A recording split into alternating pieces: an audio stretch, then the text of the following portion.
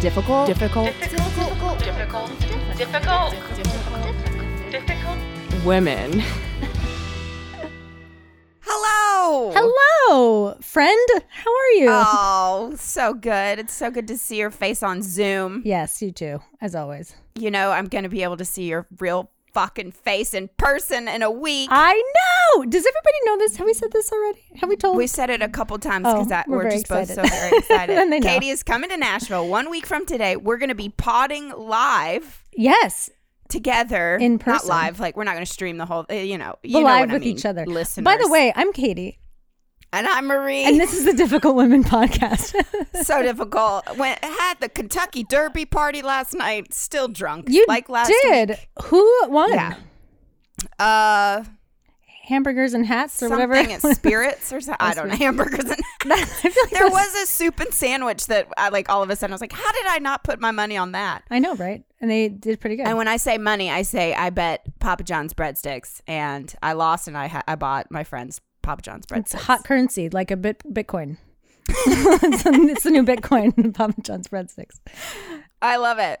Well, should we just get right into it? Let's cut to the chase. We have a very exciting episode today because we've got a really good friend of ours who made an amazing adventurous excursion and made a film about it. And we'd like to present to you, our listeners, our good friend Jessica Watkins. Welcome, Jessica. Hi.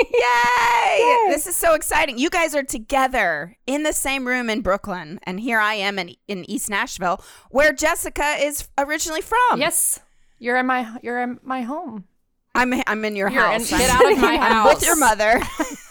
No, we'd all know that if you were, because That's right. well, you'd at least hear some like murder mystery shows in the background very loudly. I love it. So, Jessica, we are having you on today because you have very exciting news. Your film is coming out. When is it coming out? It's coming out May 11th, which is on a Tuesday. I don't know when this podcast is coming out, but it's next Tuesday that it's coming out is the film from this time in the So it'll be a week the from time today that that pod is out. construct we are currently in. Amazing. Yeah, so I'm really excited. I've been working on this project for 7 years, Oh my gosh. That's crazy. which is like 6 years too long. Well, we had the pleasure of seeing this documentary. Yeah, That's how we're marketing it, right? Yeah. And Documentary it's called feature film. Specialish. Specialish. It's part comedy special, part documentary. Or is the most recent review that I read. It said she's more of a talker. She has, the woman said she has a very Jewish sense of humor, which is strange because she's from Tennessee. So there's like a lot there. There's a lot to unpack in that sentence. Like, I don't know if we can say that. And I was like, maybe she's Jewish. And then I looked at her name. Her name is Leanne. So I don't think so. But I don't know. But also like Jewish people can be from Tennessee also. Yes, So- yes, again. But she did say I was kind of like the marvelous Miss Maisel, except for not as funny, basically. Oh, good God. She said not as sharp. Oh, God. wow. So, yeah, I'm a dull. Well, that's sort of unfair because Marvelous Miss Maisel didn't travel across the country Thank doing you. comedy. And that is the premise of this film, which we did get to see, Marie and I got to see on the big screen. It was so good. I cannot wait for it to come out for everyone to see it. So that's the thing. You did the comedy thing, which was really cool. But even another like level up from that is that you went across the country solo as a woman. Not As a woman. It's true. She could have gone as a man, but she chose on her feet. On her feet. That's that. Have we even said that too? She No. walked across America. I walked across America on my Ladies and feet. gentlemen, that's it, On on, her your feet. feet, on her hands. Okay, I don't want to bring it back to this only review that I've read about the film so far, but she also was like, it wasn't quite as good as Reese Witherspoon and Wild. Like, she didn't go quite as, it wasn't as hardcore, she said. It's a movie though. I would like to bring up that Cheryl Strayed, who that movie is about, she only walked 1,200 of the 2,500 miles that is the What a Pacific wimp. Crest Trail. So I walked further than her, and Oh my God. So how many miles was that total? Do you know? I walked a little over 2,000 miles. I did take some rides here and there out of towns, and I took some side trips. And like, as you guys have seen in the film, there's a couple side adventures that happen. But yeah, I was on that open road for a while. Definitely like out west was the kind of craziest part of the trek. Why? Because there's on the east half of the country, when you're walking, you can get to a town every day. But when you get west, there's just days where there's nothing. So you just camp on the side of the road. Yeah, I was scared for you. And, I don't want to spoil anything in the film, but yeah, it seems like a lot of people that you would meet would be like, a woman? Yeah.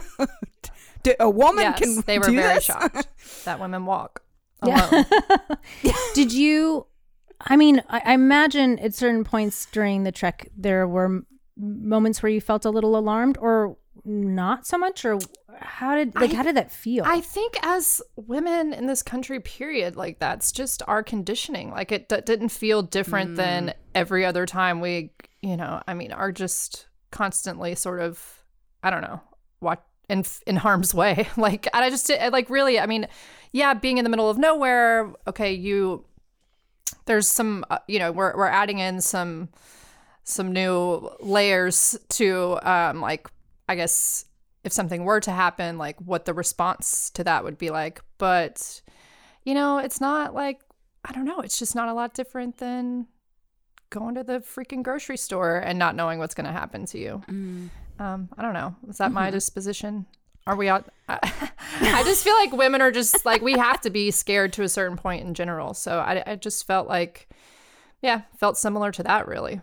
I mean, the scary part was the car, like getting hit by a car or, but once you walk like 20 miles and you're sleeping in your tent, kind of the last thing you're thinking about is like, is someone gonna murder me right now? Because at that point you're just like, just come on, if you're going to, let's do it, get it over with. Yeah, just do it now. Tell us about your rig, because like, how did you know what to bring? Because and how did you carry everything? Yeah, I had a lot of stuff. Yeah, like looking back, it's like a little mini hoarder. But so yeah, I pushed a running stroller because it's mostly you're road walking and you're doing these really long days. And when you get to the west half of the country, you're having to carry a lot of water with you for like a few days. So a lot of people that do these cross country walks use strollers, and people do it. So I did research, I read a bunch of books, talked to people that had done it, and just kind of used what I saw, learned from a bunch of different people and kind of went with. I also had to carry the camera gear and stuff to keep that charged and the drives. I always carried 3 drives with me, and like New York would have one, and we'd exchange the drives so that there would always be the footage in 2 places. And then I had solar panels and a big battery to keep all of that. And then of course like your camping gear and stuff, and then food and water, and you're gonna want a harmonica, you're gonna need some whiskey. I had a journal, but I burned it like a weekend, like trying to create a fire. And then I was very like a hiker girl, I mean, I just had the full hiker fit, and I didn't even think about like, you might want something normal to wear, when you're like doing a show, or maybe you want to care how you look on camera because you are filming this for a documentary, Jessica. But nope, wasn't thinking about that. I wasn't thinking about cool. I was thinking about safety first. Okay. That's so good. Yellow vest, yellow hat, it's on, and I wanted to just kind of, I wore like baggier clothes. Like I feel like I looked like a young like Boy Scout, but like maybe pushing his little sibling just in the stroller to the country. Down the highway. So nothing to see here, folks. Keep it moving. And how many shows did you end up doing on that? I did a couple dozen. I performed in 12 cities. And then in each, or towns, I stopped in 12 areas. And then while I was in most of those places, it was a couple shows. That's one thing that's sort of fascinating to me about this project too, is that because like Marie and I, we've had the experience of performing in not just like different cities, because I mean a lot of comics like they'll do Indianapolis, and then they'll do St. Louis or something, but they're pretty big towns. But we've also performed kind of in the desert and all these like random places. What were your experiences like doing your comedy in different parts? Because our country is just so different, different parts of it are so different. Did you find that like the comedy itself was landing differently in each area, or? Listen, people love abortion jokes, okay? And if they are at a bar outside of Tulsa, even they want, no, I did feel, I mean, I guess just being from Nashville, I already feel like I've dabbled in like a couple, like two worlds of comedy a little bit, Mm-hmm. But definitely when you're out, kind of further in smaller towns, it comes to your attention that you're doing this show where people now know where you are and that you can only travel so fast by foot. So within the next couple days, I'm going to be still within like a walking radius of this city. And like, what if there's just one like crazy person in the audience who, doesn't think that it's hilarious that I've never had an abortion, but I would have one in a little baby's heartbeat. And maybe they might consider killing me on the side of the road. That was real, but, it didn't happen. I think people, I think there's a vulnerability that comes along, with stand-up in general. And like when people are out to see comedy, they're already opening themselves up to, laughing and like having a good time. And then I think specifically the walk adds another element to that of vulnerability. And so when people see that you're vulnerable, then they're like more open to laughing at something that maybe they did, maybe they don't think is hilarious. But I don't know, there was just, I felt like people were pretty receptive. That's cool. Especially because my jokes weren't very good. It's hard. Like you'd think, I mean, definitely before I started, I was like, man, the material I'm going to come up with on the road, this is going to be good. And not how it works. So. Had you been doing stand-up comedy for a long time before this? For 5 years before I left. In New York or Nashville? I never did stand-up in Nashville until after I started doing stand-up. So because I lived in LA for 6 years before New York. As an actor or? I went to acting school out there at the American Academy of Dramatic Arts. Oh, I am a classically trained thespian. So I did put that degree to pretty good use and walked across America. And then I started doing stand-up, moved to New York. I mean, I just admire you so much to like just take that step away from traditional life and say, I'm going to go do this now. What made you do that? And I mean, it's absolute fearlessness, I think. I applaud you for that. But was there a moment there was like, I have to do this for myself? Did you have a sign? Like Matthew McConaughey talks about green lights. Did you get a green light? I think there were like a confluence of things. Is that a word? Yeah, I think so. Okay, am I using that believe correctly? so. Sure. Okay, I think it was a confluence of things. Being in New York for 5 years, that already is kind of like, I feel like, especially like in stand-up, one of those times where like, okay, so I've been doing it for a minute now. And like at the beginning, it's really exciting. You're like, so cool. And then cut to 5 years later and you're still working at the pizza place and, you're stressed, you're broke, and somehow you haven't made it yet. So I think, okay, so, and plus like there's those years before that I was in LA. So now I'm like 10 years into like art, trying to be a whatever artist. And then also literally the walking aspect, like in New York, you walk so much. And I was living in the city at the time. I just like started walking places, like, oh, it's an hour walk. Okay, I'll just walk there. So that, there's like a meditation aspect of that too that I felt really connected to. And then simultaneously, people started doing crowdfunding and like podcasting was starting more, and people were just sort of, at least that from my, what I was experiencing was that it was definitely kind of going into that part as an artist where you really are like creating your own, content. So that was another aspect of it. And then I'm also started just exploring, what other, how are other people living? Because New York City is such a trip, right? And the like intensity of what it means, especially I feel like then whenever I was doing stand up, it was like, if you're not, getting up 5 times a night and you don't like live with a bunch of other people and hate everything else about your life and have 0 friends, then like you're not a stand-up comedian. And I don't know, there was just like all these things kind of coming together at the same time. And I had met this guy years before in LA named Aaron Huey who walked across America.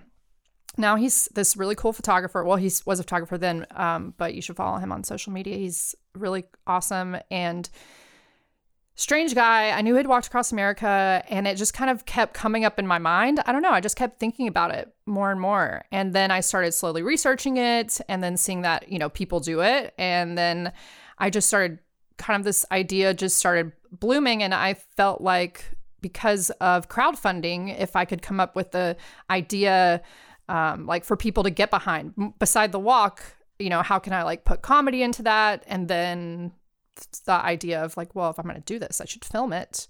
And I don't know, it just kind of all came together. And then that was the idea. And then I did the first crowdfunding, which I raised like $15,000. I think it was like $17,000 that I raised through that, which is pretty much how I funded the walk. And that was, 6 years ago. Wow. Crazy. And the editing process was just crazy. I mean, you had as someone who's been editing a lot, or I'm an editor, I guess now, I was so blown away by what you all put together and how well you put it together, because just the sheer amount of footage, I'm sure. Yeah. I mean, when I got back, I took a few weeks and then we were full into it. And now the film has been through 3 editors. So it's, we've all worked together. It's like passing of the baton pretty much. Couldn't have been possible without all 3 of them. But when I first got back, we watched all the footage. So it's 300 hours. And that within itself is a full month working 40 hours a week. And we did that twice. Well, I did it 3 times in total. But so there was 2 months of us just watching the footage. And then and we were taking notes through all of that and organizing everything and selecting. And then it was like, all right, so what's the story? Jess, give us the story. And I was like, I need a couple years. You need time, and it wasn't just a story, as you guys have seen the film, it's not just a story about a walk. It becomes a much more personal story. And it took some time to figure out what that was going to be. And I, in hindsight and the way it's all come together, I'm so excited to share it. And I now I can't envision it going any other way. But there was definitely a period after the first year of getting back between where we started fully editing again, which was a few year break in between there. That we were trying different stuff, but not working full time on it. And I definitely felt lost in there. There was like a depression that happened after getting back. You just went through this like life changing event, but then you come back and you're still working at the same place and everyone else is still doing the same stuff and you feel a little different, but everything else has stayed the same. And it's really easy to snap back into the same mind frame that I was so removed from when I was on the road. Just a total, other way of life that people live that isn't consumed by, I guess, the need to produce things. Right. Make content, as we say nowadays, which is a sad way to say it. But that makes me wonder, I'm sure there must have been moments and things that you had, like really cool moments you had captured on film that you were like, this is just not fitting into the story and we just can't put it in. Oh yeah. So like what are some like stories or experiences that are not in the film that you kind of wished you could have gotten in, but that is a good question. I mean, there's so much footage, so many moments. God, sorry, I didn't mean to put you on the spot. No, I'm like, I'm trying to think, because honestly, at this point, it's like all blends together like mush, where I'm just like, is that in there? Is it not?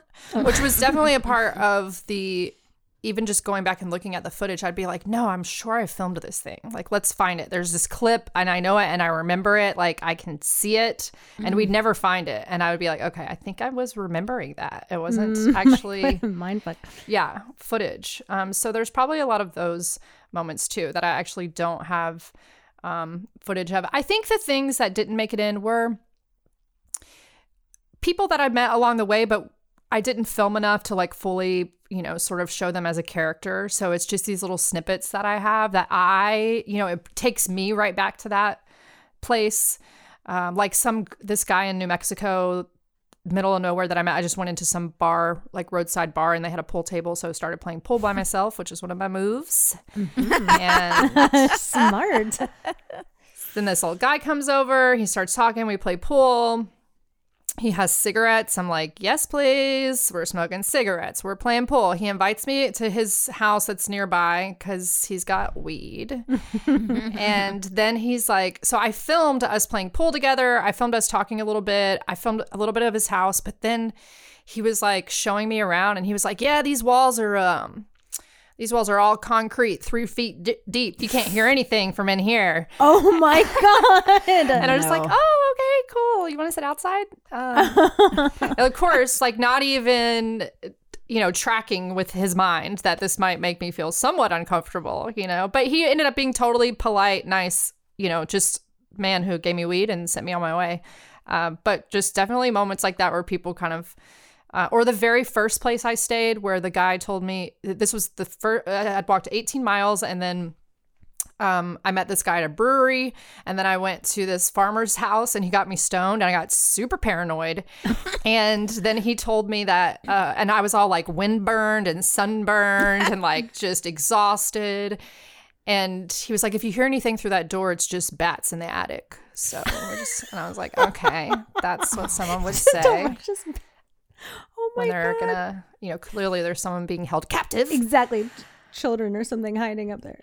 Oh my God. But it was fun. It's amazing how your mind does go there, though, because so I hiked 52 miles of the Appalachian Trail last year. I know, that looked so fun. It was amazing. And I just kept thinking of you the whole time because I struggled physically so much, to be honest. Like, I think the pandemic, like I was a gym rat and then the pandemic hit and I was like, yeah, I don't have to go to the gym anymore.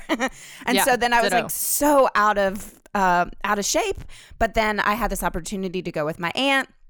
So just physically, it was such a mental mind fuck of like, no, you can do this. I know your body is saying no right now, but really, I mean, it's amazing how if you just set your mind to it, you can do it.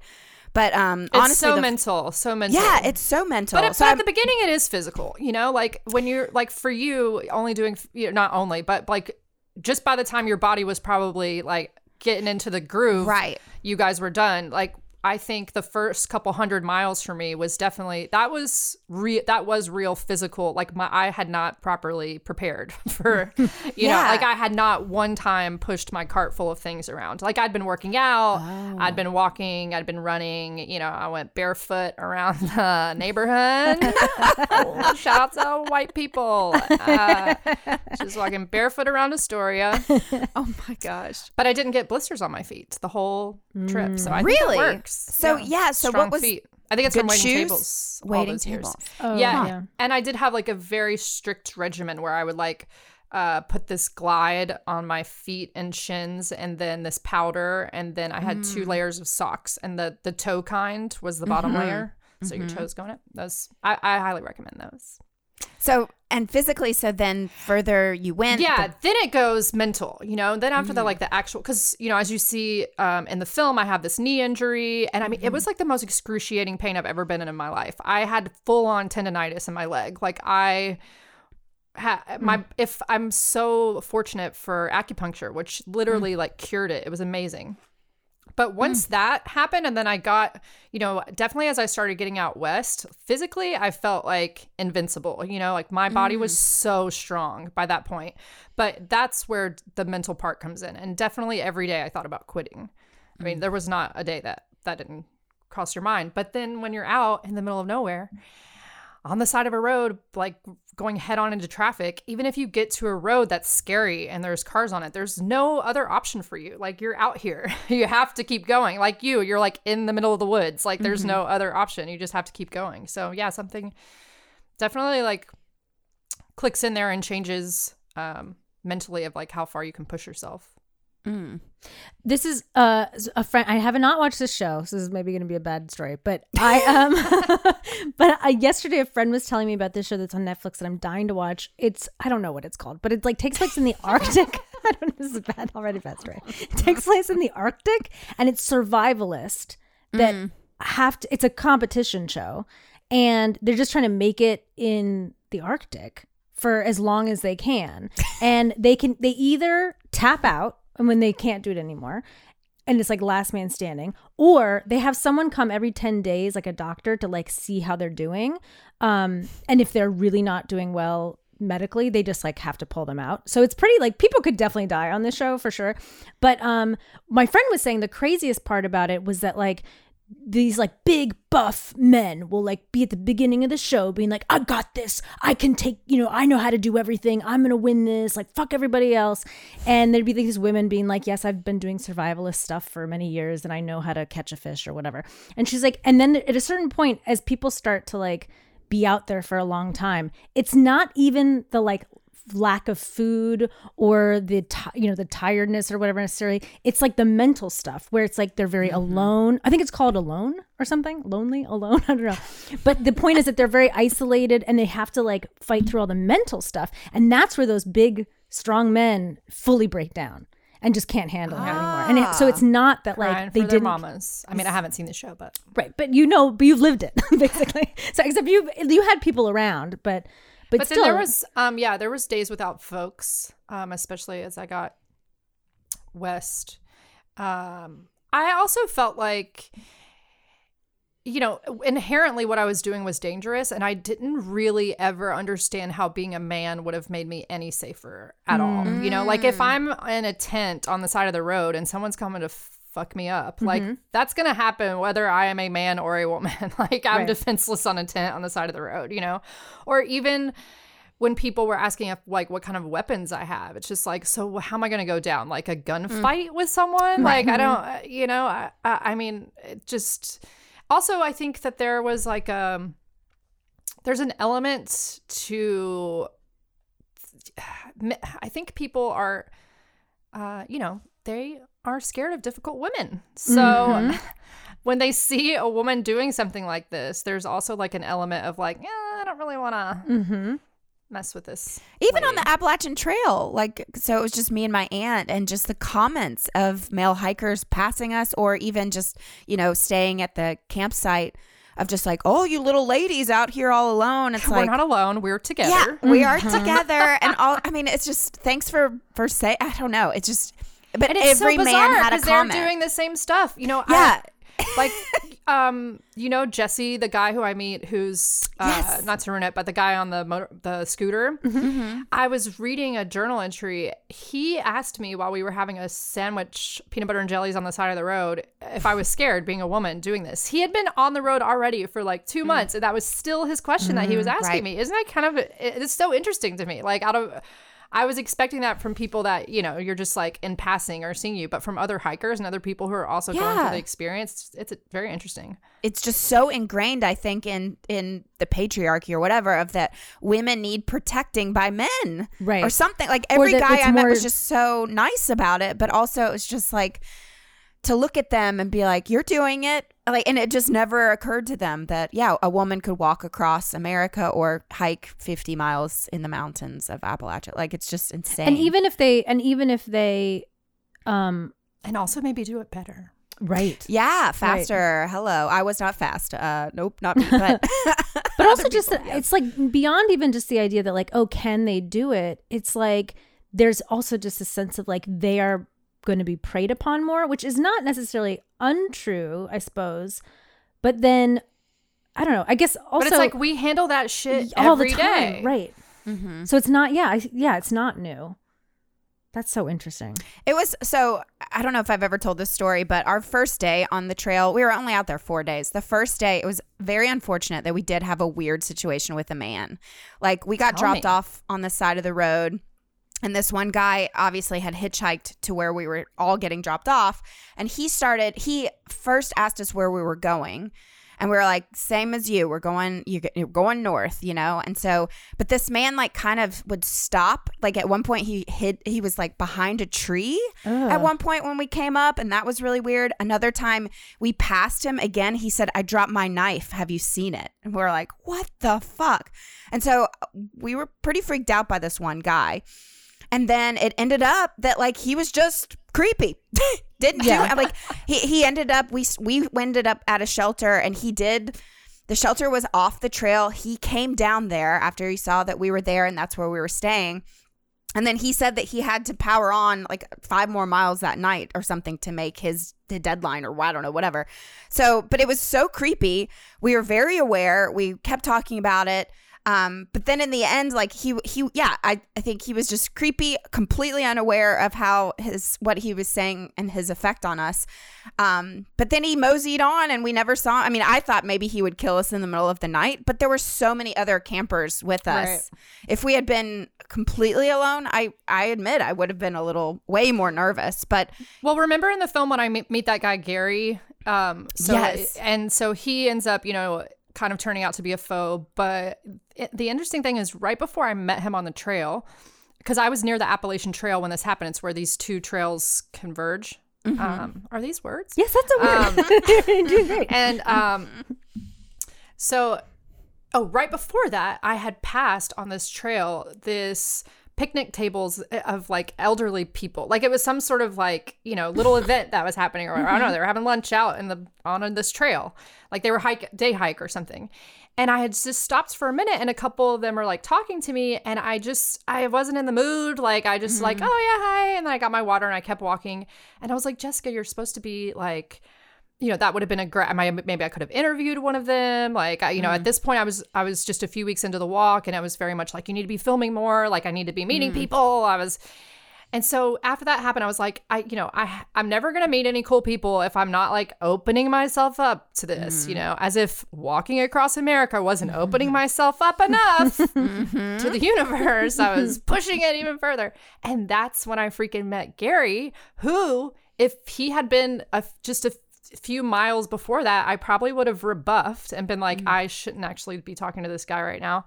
And he was creepy too, because I was actually I was going to be hiding my cart behind a tree and go into this town, but he caught me when I was hiding the cart. And so then after I didn't want to leave it there. Mm-hmm. So I like played it off like I was getting the cart, and then he ended up walking with me. And as we find out, spoiler alert, he does get $20 off me. Oh God. But it was interesting that I felt the need, like I had to open myself up to this person. And I think that, the same gut feelings that we as women have had to navigate since we were children about when it comes to creepy people, whether they're male or female, I think it's just this, just like we've been training for this. Yeah. And just trust your instinct. Like I'm a 30-year-old woman by this point while I was doing the walk. Yeah. Trusting your instinct is so important. And I feel like that's the part where when people are like, so nothing really, scary happened to you. And I go, no, but then I think of roadblocks that I put up. Like, okay, the guy in New Mexico that said that the walls were 3 feet deep. I was like, hey, let's go back out here. I mean, if he wanted to do something to me, he could have, but before we left the bar, to the bartender, we were like, hey, we're going to his house. And we like told someone where I was going.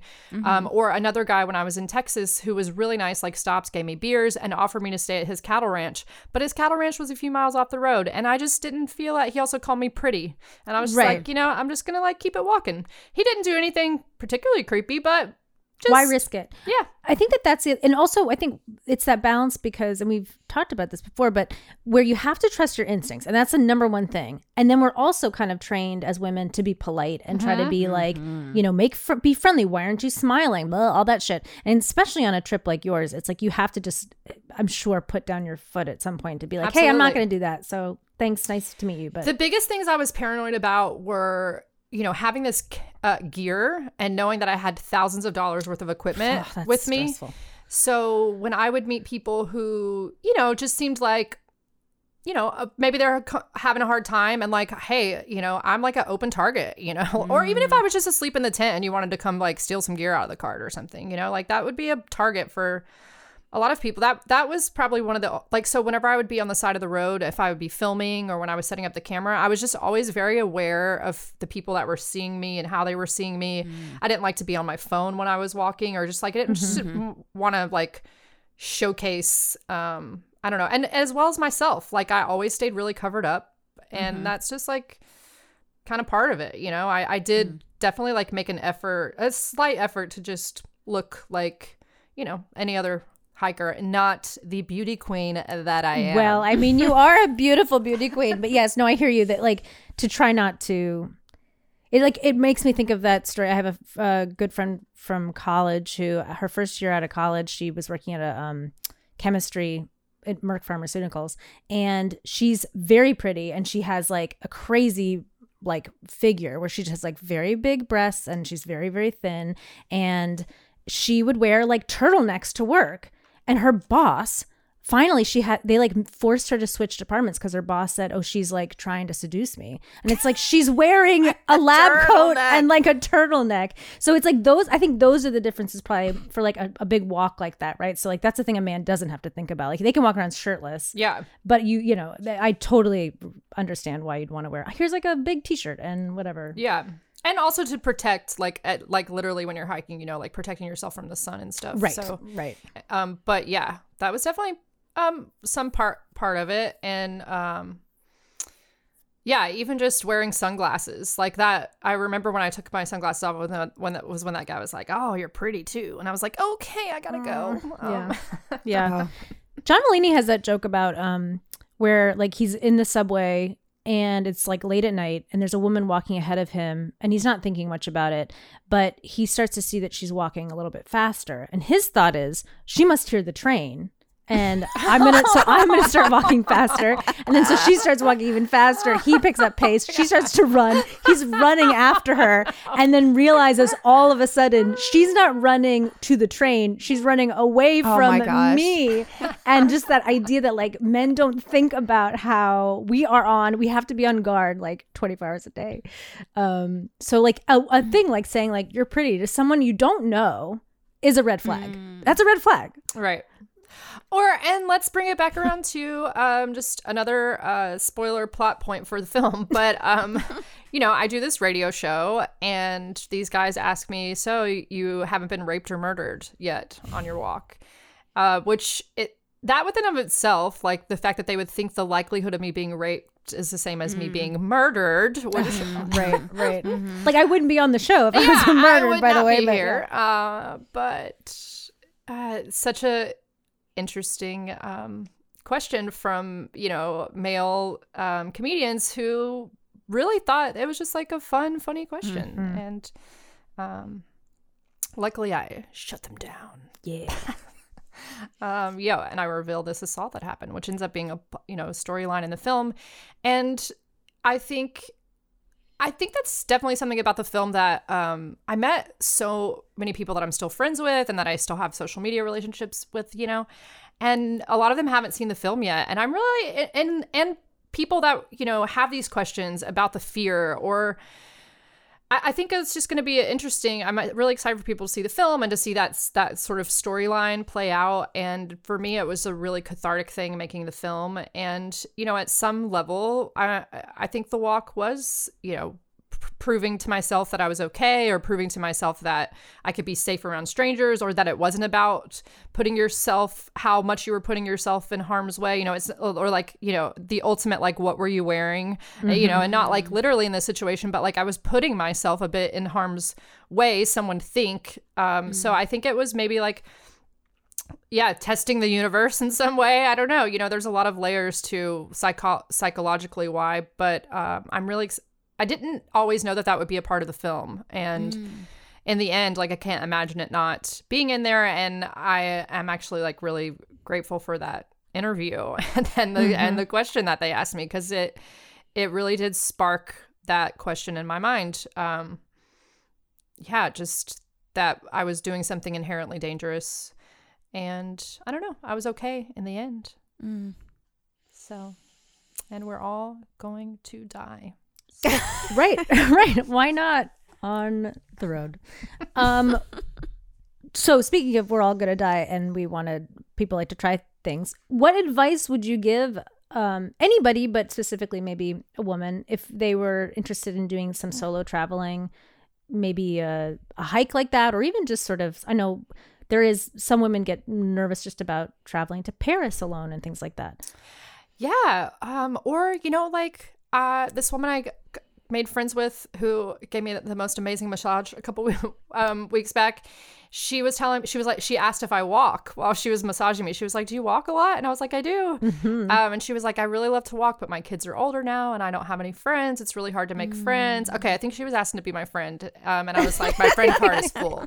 No, I wasn't, but I actually wasn't picking up on it. I was like, you should just do it alone. I was like, throw on some headphones, and it didn't even occur to me that like, oh, maybe this woman doesn't feel safe, like walking around with some headphones in New York City, So anyways, I also realized that my experience is only my own, but advice for women traveling alone in any capacity, I think it's like what we've been talking about. It's the same stuff that we have had to navigate as women always. So just trusting your instinct. And I really think that's the biggest one. And I guess just being prepared as much as you can. I feel like I was really prepared for the walk. A lot of things went out the window. My plan, my route, gears, things that I needed changed. But really, I did as much research going into it as I could. And then I tried to, let go and let God. And that's when really cool stuff would happen. So, part of that is giving in, and it's all about a balance.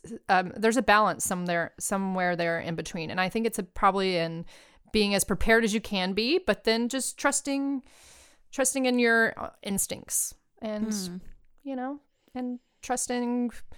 I think I'm very when opportunities arise for me, like you were saying earlier about the green light, I usually say yes to things because that to me feels like, this is being presented to you and being brought to you and you're going to say yes to it. But yeah, you have to go with your gut on those things. Well, I think it's a beautiful thing because to do what you did, you have to really love yourself. And I think to spend that much time with yourself. And I think that we've all kind of learned this maybe during the pandemic of sitting in our own, whatever that looks like for people. But I think it's such a beautiful thing that you loved yourself and trusted yourself, that you were able to do this for yourself and then now shared their story and hopefully encourage other women out there to do the same, because it really is such a beautiful thing. The thing that I liked a lot about your film is showing the beauty of humans, because so many people you met were just such beautiful people, and that you were open and trusting to know them, and then you now have these friends that you will cherish forever. And it's it's a beautiful thing. It all came back around. I mean, my experience is just my own, but the trip, this specific one, it was all, the amount of serendipitous things that happened throughout those 9 months that I was gone. And each time it was when I was giving in to the unknown, pretty much. It was just a, life-changing experience for sure. That's so exciting. So how can people see Specialish? So Specialish, it's coming out May 11th. It's going to be on streaming platforms. So it's going to be for purchase, iTunes, Amazon. I don't actually know all the other ones. But if you go to my website, jessicawatkinscomedy.com, or Specialish's website, or follow me on social media, all the info will be there. And how can they find you on social media? Jessica Watkins. That's my name. Hooray. And you're going to be on Talk of the Town here in Nashville. I'm going to be on Talk. So we'll be sharing that as well, because that is amazing. You've made it from a Nashville girl to another Nashville girl. Yes, you've made it. Thank you. That's so exciting. It's really cool. And I'm going to be in Nashville next week. Yeah, when I'm there, we're going to hang out. We're all going to hang out. Yeah, that's very exciting. That's very exciting. We'll go for a walk. Yes, please. Show us how to walk. I love it. What a delight. Thank you so much. Congratulations too. Thank What you. What an accomplishment too, to have a big idea and actually getting it done. You know, I mean, that is like such a big, that's what I hope for everybody, is that they get a good idea and then they do it and they finish it. And just, man, there have been so many finish lines in this project. You know, the first crowdfunding, leaving for the walk, completing the walk, actually filming anything, you know, and then working with a production company. I had an editor for a year. So then when we were, you know, finishing that, which we also did another crowdfunding for, and then going to festivals and like getting into a few festivals and then screening, and then now distribution. And then this Tuesday, May 11th, will be this like kind of final finish line. It feels really awesome. There have been so many like benchmarks. So this one feels really good. Can I ask what's next? Are you going to walk across Europe next, or? I don't know. I definitely love combining comedy and adventure. And so I think that is definitely in my future. Taking on a documentary as my first feature film, that was an interesting choice. And It's a lot. it was a lot. So I think I will maybe want to do something a little bit more scripted in the future, like for the next project. But I don't know. Maybe I sail somewhere. Oh my gosh, go sail. I love it. I don't know how, but I'll learn. Well, yeah, I believe in you. Well, Percy Priest Lake, they got free lessons on Tuesday let's nights. do that when we get down there. I'm telling you, I'm going. I'm going to Amazing. be a sailor by the end of this fucking year. We'll see. Anyway, well, you are such an inspiration, and we really, really appreciate you coming on and talking to us. for We having me. love your movie, and we just hope So that good. everybody, you got to see Specialish. Please, it's so good. It's great. It makes the world a better place. Really, truly, I Aw, do. you're too I kind. think it's that kind of documentary that really stays with you. So thank you. Thank you. I'm excited. Yay. Yay. I guess we did it. We did it!